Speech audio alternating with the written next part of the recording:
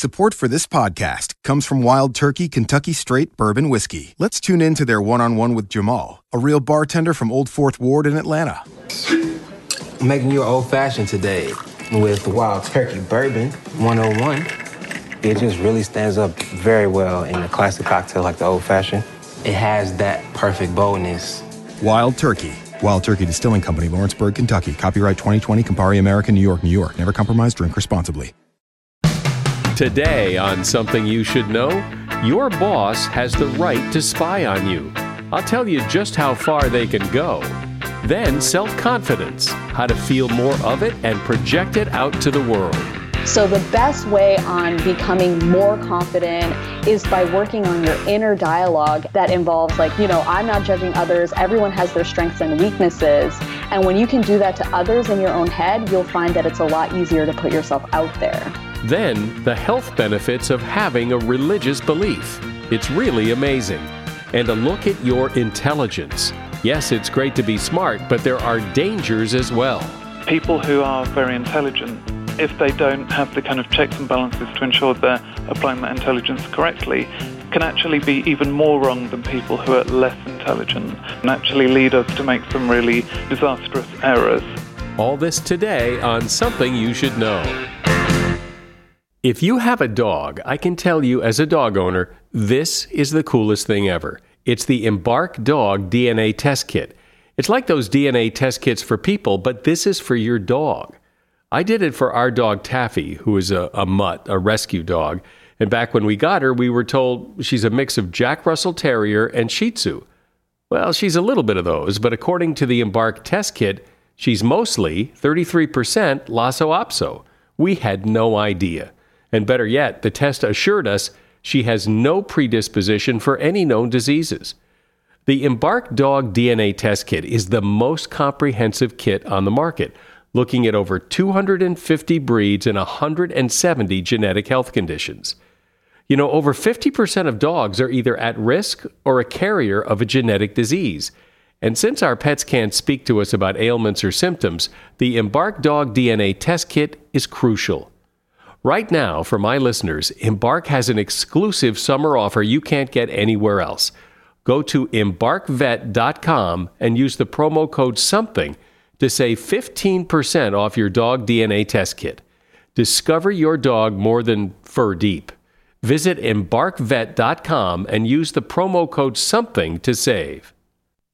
Something you should know. Fascinating intel, the world's top experts, and practical advice you can use in your life. Today, Something You Should Know with Mike Carruthers. Hi, welcome to Something You Should Know. From time to time, I like to remind you that if you hear an advertiser on this podcast and they have a special offer or a promo code or a special URL to go to, all of those things are listed in the show notes for the episode, and all of our promo codes and special offers are also on our website, somethingyoushouldknow.net. Right at the top of the page there is, in the navigation, is a thing that says promo codes. Click on that, and you'll get all of the promo codes to take advantage of all the offers that are mentioned on this podcast. We start today with workers' rights.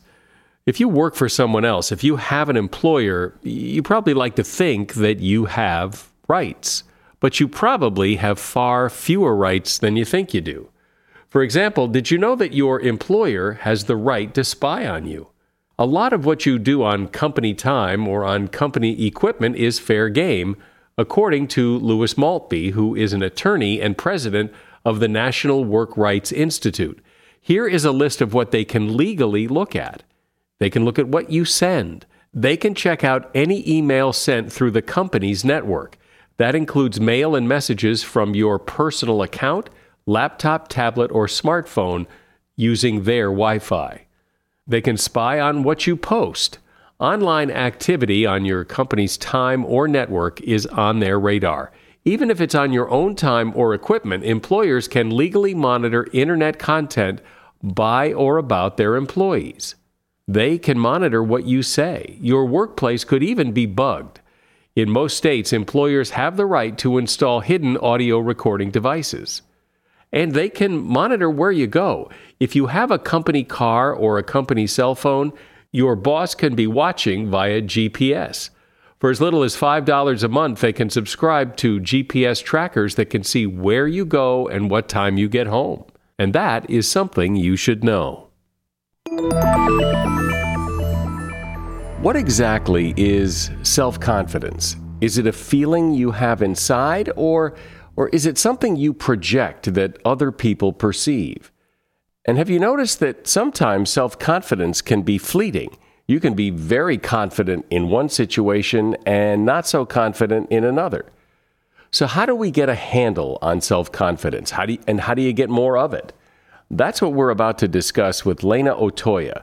Lena is the author of several books, including The Mindset of Self-Confidence, Why Self-Confidence Has Nothing to Do with Speaking Up or Standing Straight.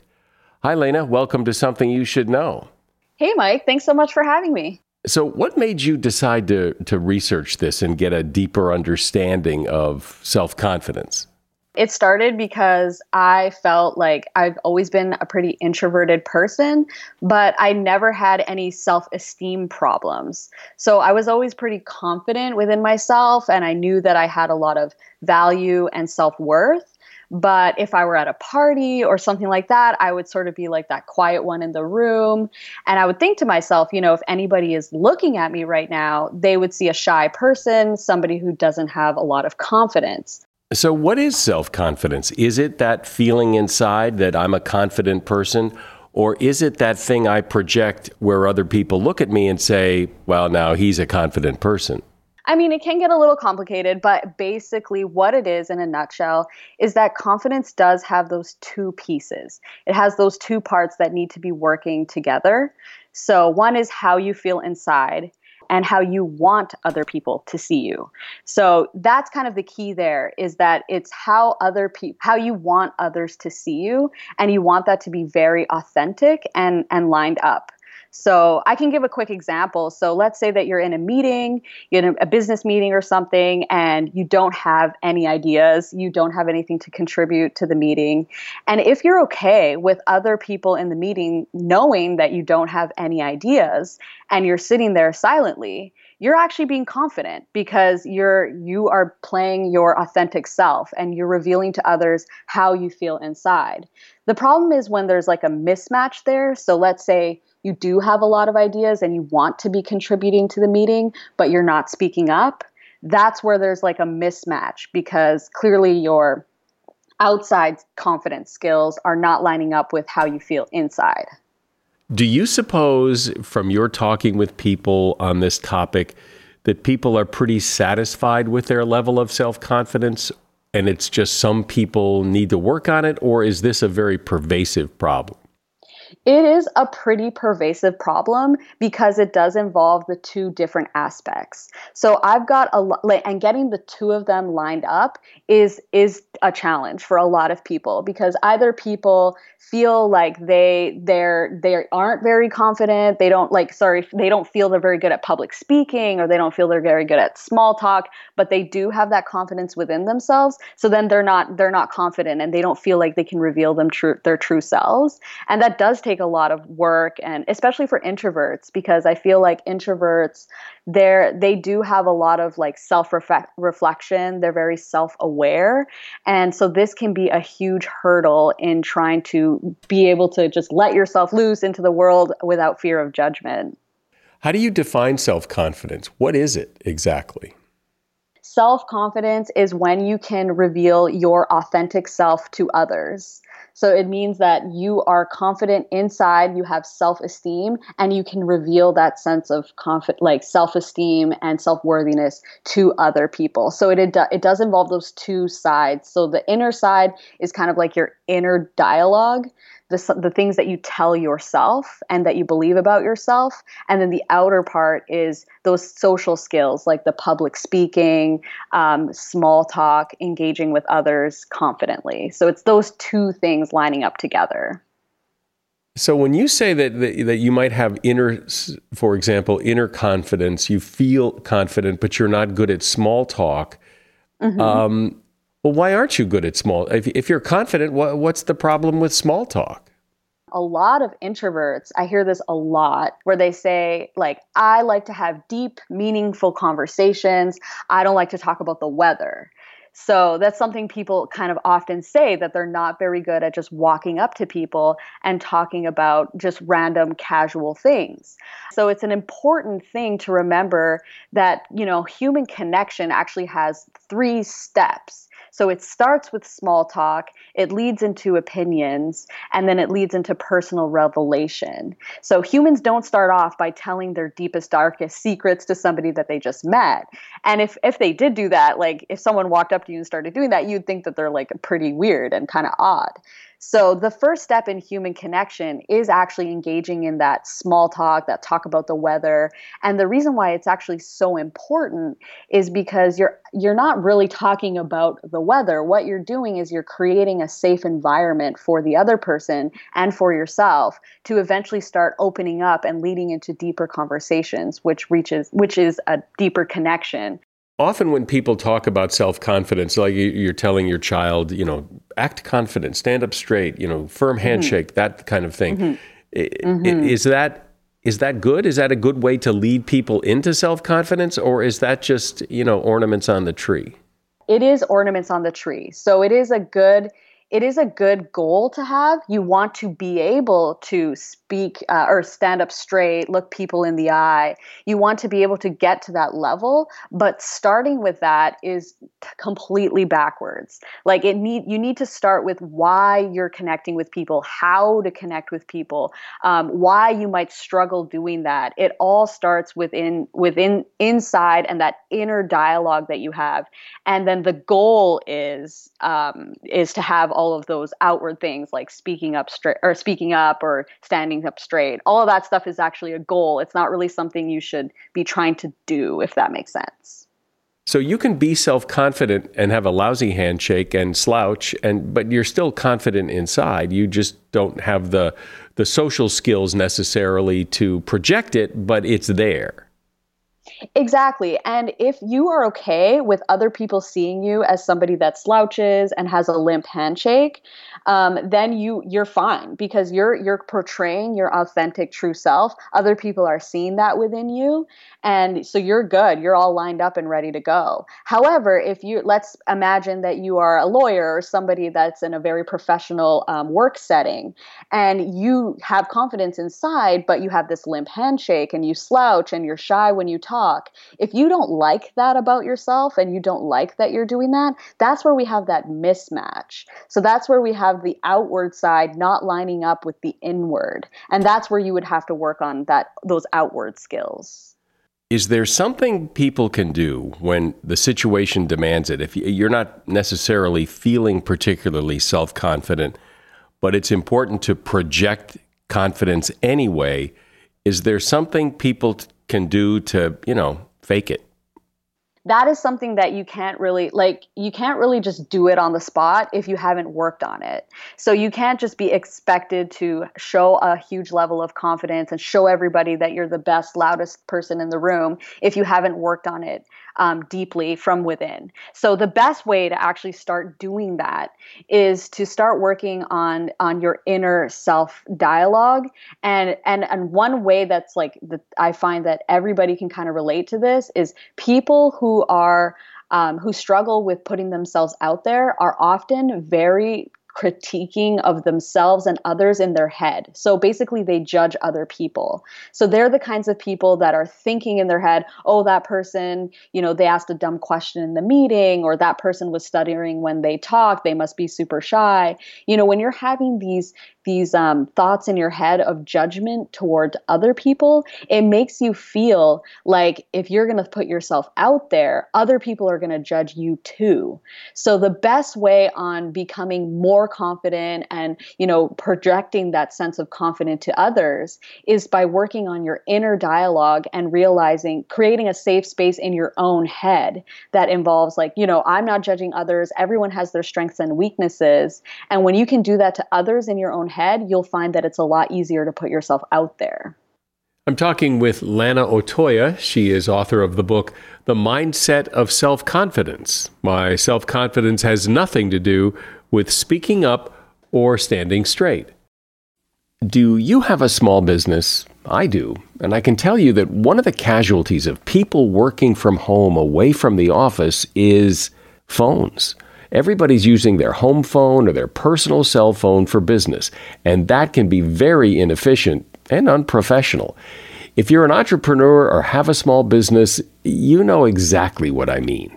This is why I'm so excited to tell you about Phone.com.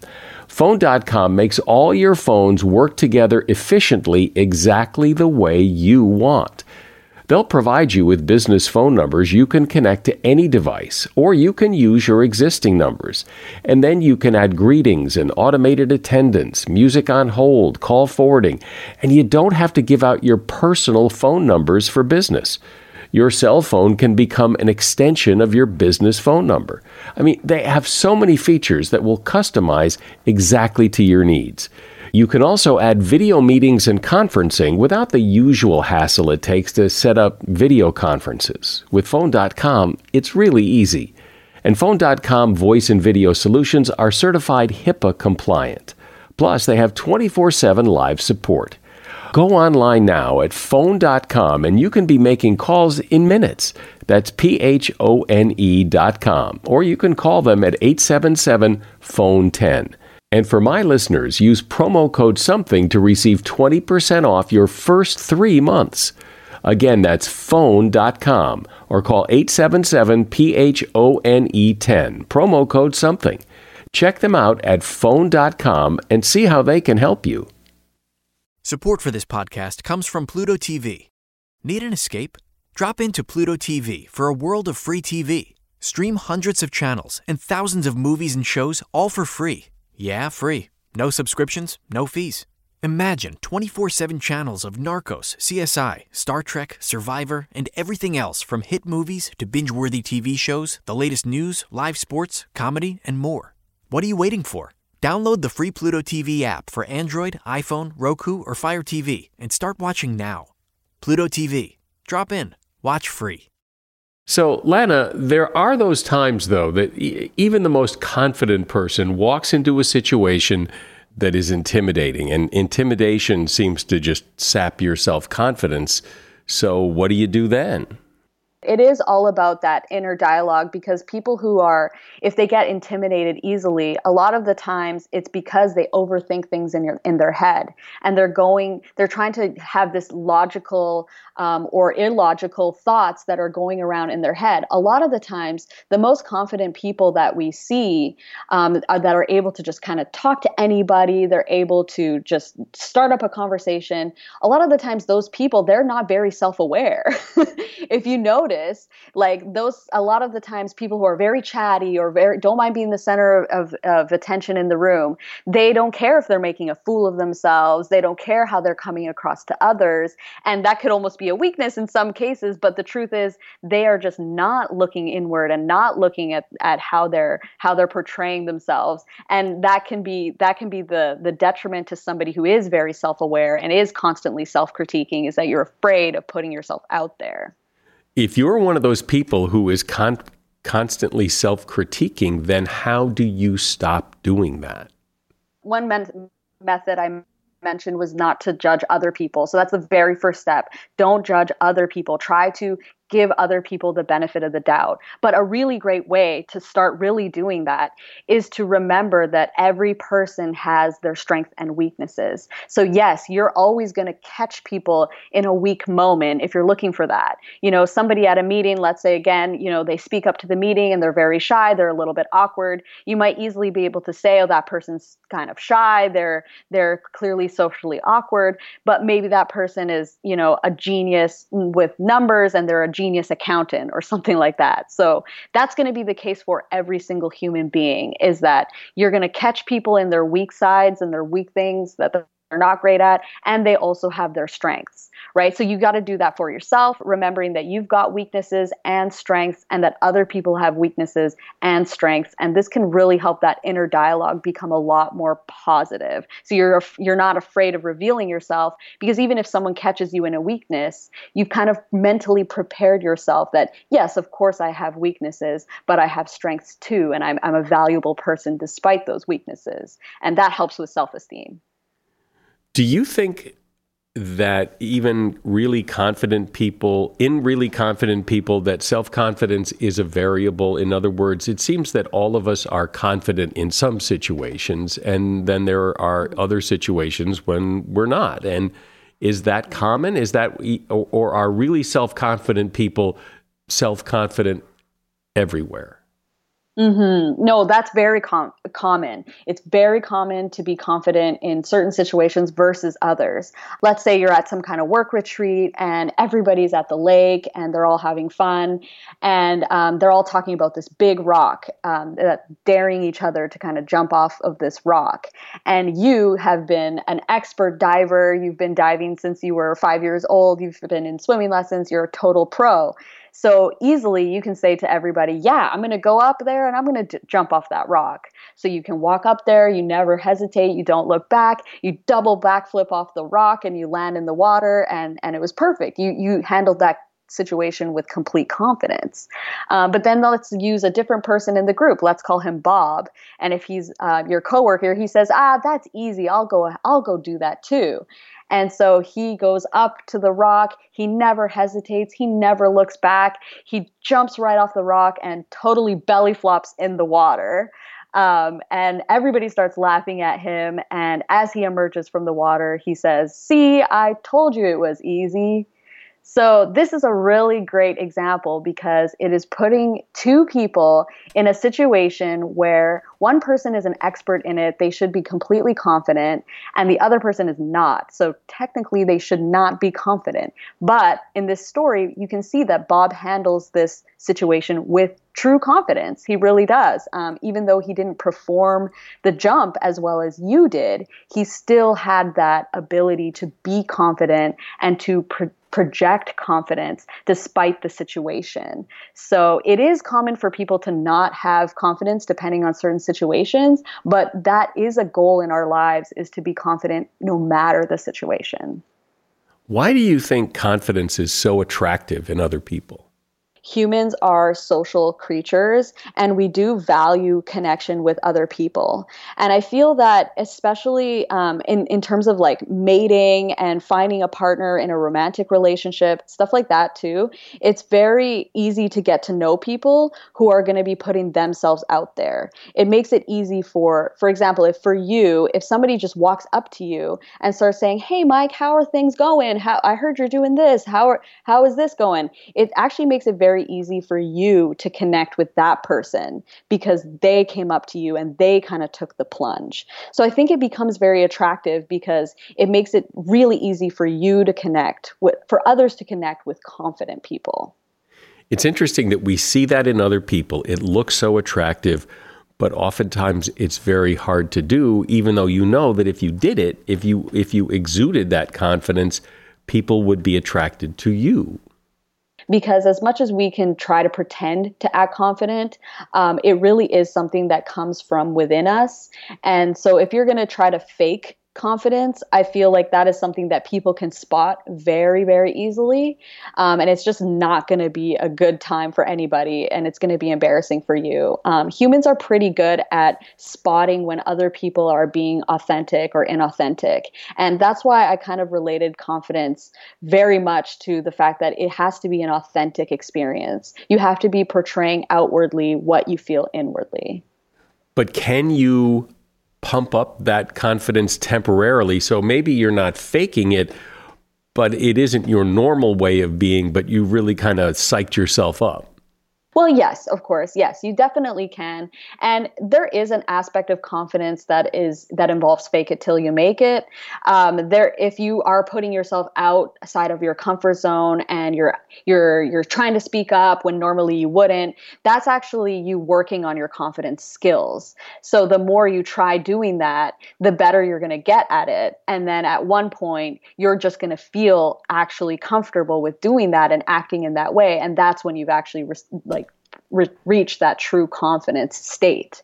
So yeah, definitely working on those skills, practicing them is a way to get to true confidence. Yeah, for sure. What are the things that you sense are the experiences that are either really good at bolstering your self-confidence or, on the contrary, really good at knocking it down?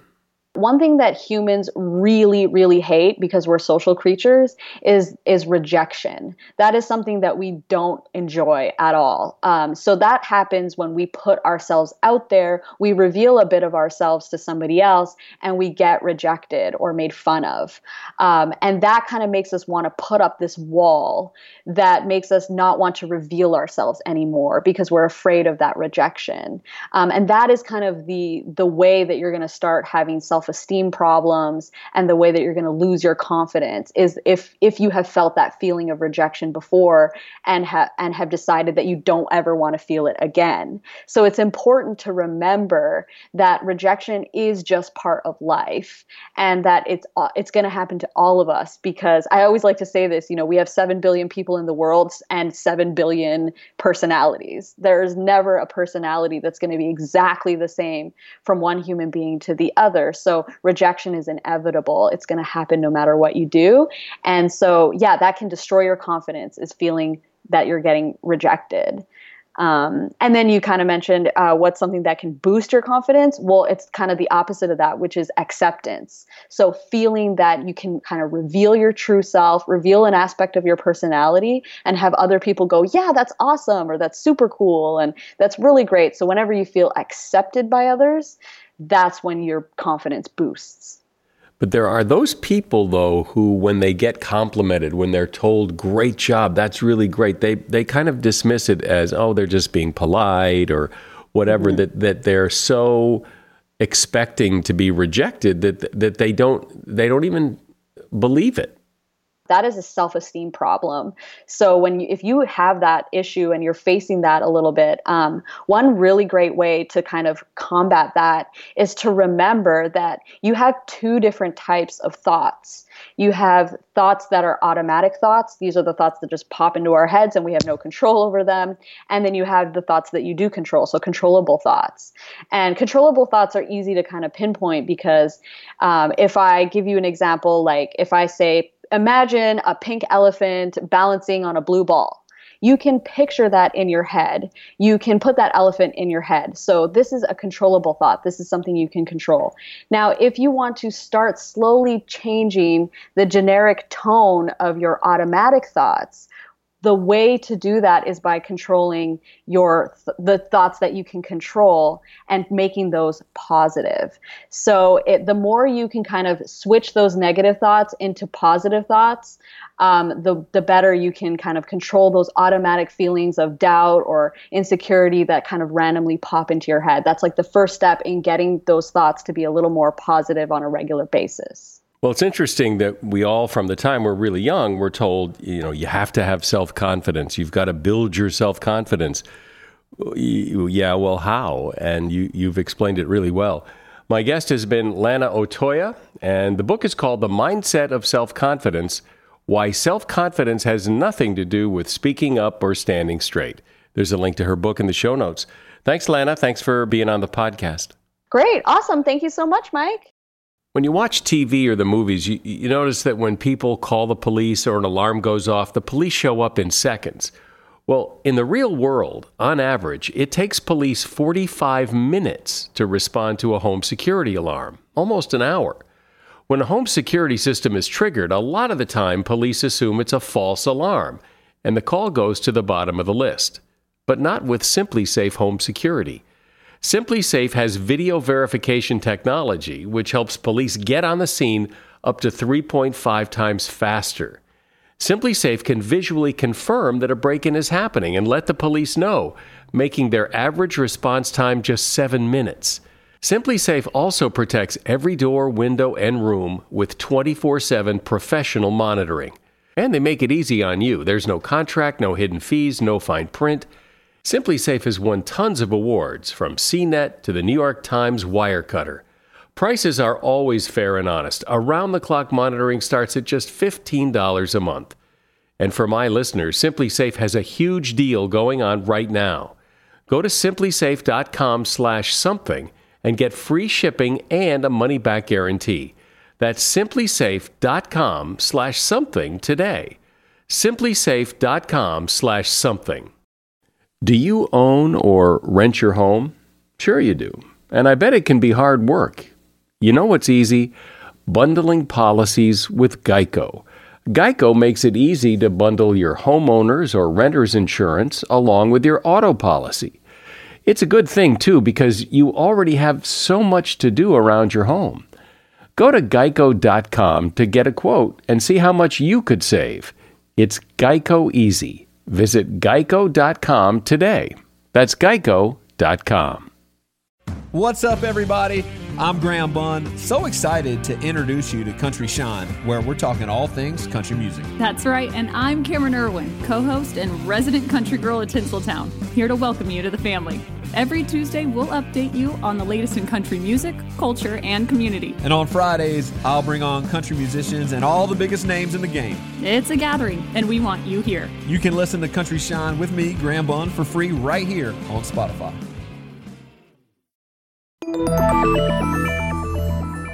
If I asked you, are you intelligent?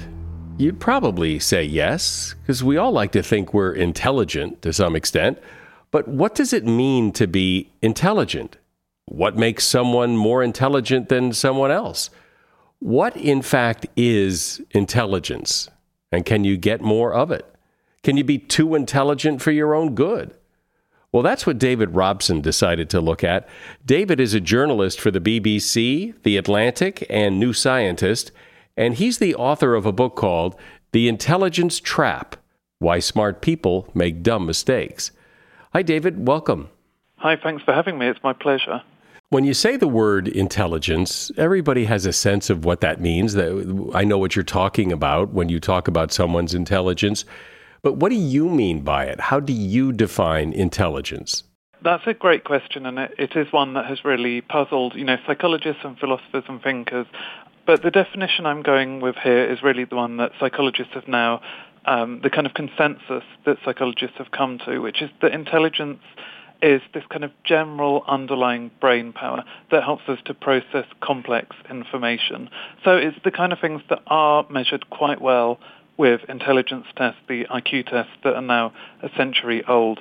So those verbal problems, nonverbal, spatial reasoning, pattern recognition. All of those tap into this kind of underlying brain power. And I think of it as a little bit like a car's engine. It's really what gives you the kind of propulsion and force in your thinking. Is our intelligence set, or can we become more intelligent or less intelligent? So there's undoubtedly a kind of genetic component to people's IQ scores. When you compare people within the same population and roughly similar backgrounds, it's about 70 to 80% genetic. But that doesn't mean that it's fixed. And we know that it's not completely fixed and that you can still make huge strides due to something called the Flynn effect. So this is this mysterious rise in IQs that we've seen between generations for the last 80 years or so. And it actually amounts to around 30 IQ points overall. And that shows just how much our intelligence is affected by the kind of environment around us. The psychologists think that numerous factors could have caused the rise, and it could be partly down to improved healthcare and nutrition that help us to build better brains that are better equipped to process complex information. But it could also just be improvements in education that help us to think a little bit more abstractly, to follow rules, to see patterns.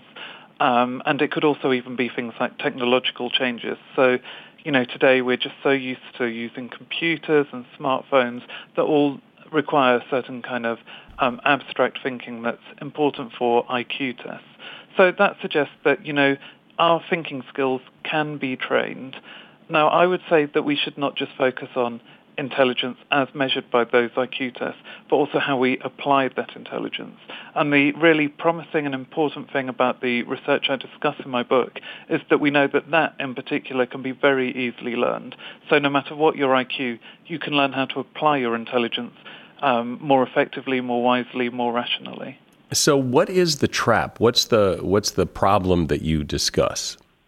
So if we go back to that analogy of the brain being like a car's engine, then I would say that a faster engine can obviously propel a car to its destination more quickly, but any car needs all these checks and balances to ensure that you apply that horsepower in the best possible way. Otherwise, if you don't have a GPS or good steering or brakes, it could just drive you off a cliff. And I would say that we see exactly the same with people's intelligence. So people who are very intelligent, if they don't have the kind of checks and balances to ensure they're applying that intelligence correctly, can actually be even more wrong than people who are less intelligent. Now, there are various reasons for that, but to give just one example, there's this phenomenon known as motivated reasoning, and that's where you have a very strong emotional connection to your beliefs. It might be a political ideology, or it could be a religious belief.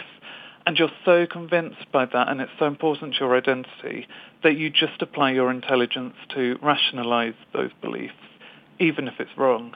So one example of that would be Arthur Conan Doyle, the author who created Sherlock Holmes. And he had all of these beliefs in spiritualism and fairies, really irrational beliefs. And he actually just applied his intelligence to protect those beliefs, even when he was presented with evidence, with really strong evidence that he was wrong. What is the curse of knowledge that you talk about? So that's another form of the intelligence trap, and that is where our kind of perceptions of our own expertise and the kind of brain changes that come with expertise can backfire and actually lead us to make some really disastrous errors. So there are various reasons for this. One is this kind of process of entrenchment, and the fact that the more knowledge, the more expertise you have in a field, the more your decision-making becomes automatic and intuitive rather than careful and deliberate. And that automatic process of thinking, or kind of not thinking but just going with your gut, is often very good, but it's also open to all kinds of cognitive biases that can lead you to error. So this is one reason that doctors often make misdiagnoses, is because of that kind of entrenchment. They're kind of going with their gut feelings, and they sometimes miss really important evidence that could lead them to the right diagnosis. It would almost seem like trying to avoid these various traps is almost impossible, that you're going to fall into one of them. To try to stay neutral against all of that seems difficult. I would say it is a challenge, but not impossible. And, no one can make the absolutely most correct decision 100% of the time. But the research is very optimistic, in my opinion, in showing that we can all improve our decision-making. We can all counteract these biases and these tendencies by being more reflective, by having more self-awareness, and by applying certain very easy-to-apply strategies. It also seems as if, and maybe you talk about this as well, that sometimes our intelligence seems to fly out the window when we're in a group, that groupthink will often trump individual thinking. Exactly. I mean, one of the researchers in this area, Reed Montague, I think he's at Virginia Tech University, he kind of said that, in group meetings, and especially in business, we often feel like we're becoming brain dead. But his research has actually shown that, in a way, you do become brain dead. So the most damaging group dynamic, really, is when people feel very competitive against each other. And Reed Montague's research has shown that can actually cause a temporary decrease in the IQs of some members of the group because they're so worried about their status. It's actually such a distraction that their overall abstract reasoning, that information processing drops as a result. It's like the brain can't devote all of its resources to the problem at hand. So that's definitely one reason. There's also some great research by a researcher called Anita Williams-Woolley, who's also shown that the kind of group dynamic as a whole can influence the group's overall performance on these kind of cognitive tasks. And again, we see a very similar pattern, that when you have a lot of conflict in status, when some people are trying to reach the top of the hierarchy and are dominating the discussion, then that as a whole can really damage the group performance and stop everyone from contributing their knowledge and their reasoning. Well, and it seems just like in the case of something simple, like there's a fire and everybody's running in that direction, that even very smart people will run in that direction without stopping to think, well, why are we running in that direction?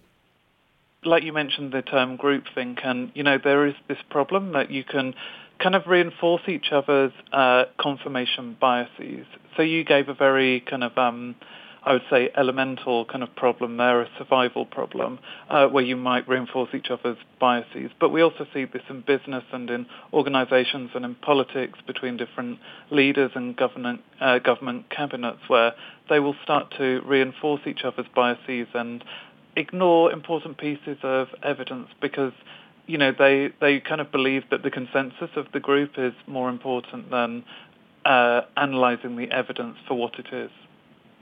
You gave the example a while ago about doctors, which I think is a great example, but it's also true in other professions. But it's particularly true with doctors where they see the same symptoms over and over and over again. And so they're probably quicker to rush to say, well, if you have these symptoms, it must be this, without critically looking at each case and deciding what it is.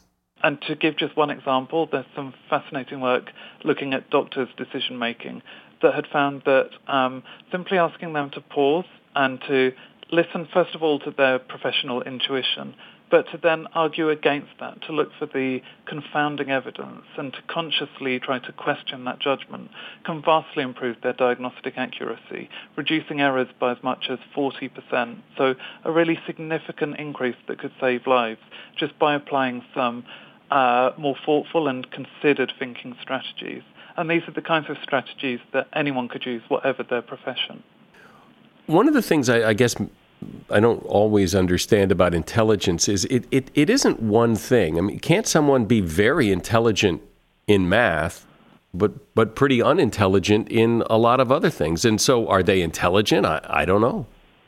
So this is the whole problem with defining intelligence. What we do see is that there is good support for the idea of a general intelligence to a certain point. So, someone who's good at maths might not necessarily be brilliant at, say, verbal reasoning or writing or that kind of thinking, but the two are correlated fairly strongly. So it is much more likely that if you're good at one of those skills, you're good at another. And that's true for these kind of abstract academic skills. Absolutely, there's no question of that. It's a very well replicated result.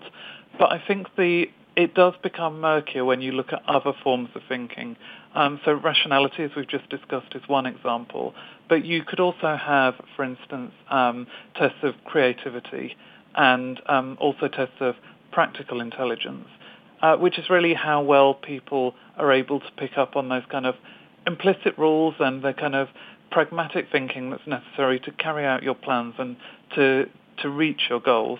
Now, what we see with tests of those particular kinds of thinking is that they don't correlate so very strongly with the analytical abstract intelligence. So to a degree, it is true that we do have different forms of intelligence. And just because you have a high IQ or you're brilliant at maths absolutely doesn't mean that you're going to be a more creative thinker, or even that you're going to be better in the workplace to carry out really important tasks and to actually get things done. But there is that image of the what is it, the absent-minded professor, of somebody who's like brilliant at history or economics or whatever, but everyday life is very confusing to them, and it makes you wonder, well, why is that, or is that just a stereotype that with not a lot of validity? There is some truth in that stereotype. So there are plenty of intelligent people who lack practical intelligence, and there's also plenty of intelligent people who are irrational, and that can affect their personal lives in really disastrous ways. One example of this amazing physicist, Paul Frampton, who appeared to be in running for the Nobel Prize for Physics. A lot of his research had inspired the work at the Large Hadron Collider, so there's no doubting he had amazing general intelligence and was a really profound thinker. But he happened to fall for this scam, a honey trap scheme, where he was online dating, and through this apparent interest of this glamorous young woman called Denise Milani, who was in fact a glamour model, he was persuaded to carry 2 kilograms of cocaine across the Argentinian border and was arrested as a result. And so you see there, he really wasn't thinking in a rational way about his actions. All of his friends had told him that he should avoid this apparent relationship, that it really was obvious that it was some kind of scam. But he just ignored all of that evidence, all of his friends' advice, and went ahead with it anyway. Well, that's a great example, and it relates to the subtitle of your book. If you could be the smartest guy in the world, but if you don't apply what you know, if you don't apply your intelligence to a situation, it doesn't do you much good, does it? I mean, if you're going to smuggle cocaine across the border, well, yeah. in retrospect and objectively speaking, that's not the brightest thing to do. That's exactly it. I certainly wouldn't deny the value of intelligence, and we still need to cultivate those skills and to protect them and to give people a good factual education and to help with things like numeracy and, all of these things. But we also do need to teach children to be able to apply that brain power in better, wiser ways. We need to teach them things like rational thinking and critical thinking to really help them to avoid those kinds of errors. Is there any, when the dust settles from all of this, any general advice, knowing what you know, is there some takeaway here? Yeah, there's lots of practical strategies that anyone can apply. So I mentioned one, which was this form of decision-making that had been tested by doctors. And it's really just the strategy of looking for your intuitions, but then questioning them and looking at the kind of base assumptions behind those intuitions and then trying to find contradictory evidence. And there's so much research showing that strategy, called considered the opposite for obvious reasons, can really help you to mitigate your biases and produce better decisions. Another very simple technique is called self-distancing. And it sounds a little odd, but the idea here is to try to just create a kind of little bit of psychological distance from the problem at hand by talking about the problem in the third person.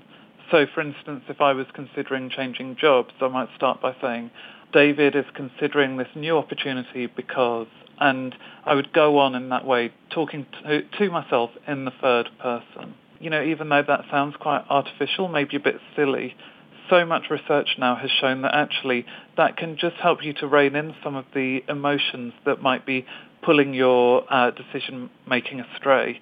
And the good thing about that is that with regular practice, in fact, it can improve your decision-making in the long term too. So it can have really profound consequences, even when you're not consciously using the technique itself. Yeah, well, I think we've all had that experience of looking at someone else's problem and being able to see it and the solution much more clearly than the person can, because as the third party, you can divorce yourself from all the emotions and whatever else is making that such a difficult decision. Yeah, that's exactly the philosophy behind this. It's the idea that, with these tests of wise reasoning, we do actually score much better when we're looking at someone else's problem compared to our own. And self-distancing just helps you to kind of create that artificially so that you just can take a step back to reappraise the evidence for what it is rather than for what you want it to be. So you avoid applying your intelligence in the wrong way, and you just help to apply it in a more rational, even-handed, wiser kind of way. Well, it's so interesting what you said about how intelligence can obviously make you more intelligent, but misapplied intelligence can actually really get in your way. David Robson's been my guest. The name of his book is The Intelligence Trap: Why Smart People Make Dumb Mistakes, and you'll find a link to his book in the show notes. Thank you, David. Thanks for being on Something You Should Know. Absolutely. It's been a real pleasure, and thanks for such great questions. I really have felt like you touched on the most important parts. Over 1,400 studies have confirmed that people who have strong religious faith have lower rates of heart disease, better recovery from heart disease, lower rates of cancer, better recovery from cancer, lower drug abuse rates, and so on. Interestingly, no one's really sure why this is. One theory is that religions make people part of a group, and being in a social group is good for your health. But people with strong religious faiths have better health than people who are involved in non-religious social groups. Oh, and it doesn't matter which religion you believe in. So, although science can't tell you what to believe, you should believe it intently. And that is something you should know. Follow us on Twitter. We're at SomethingYSK. I'm Mike Carruthers. Thanks for listening today to Something You Should Know.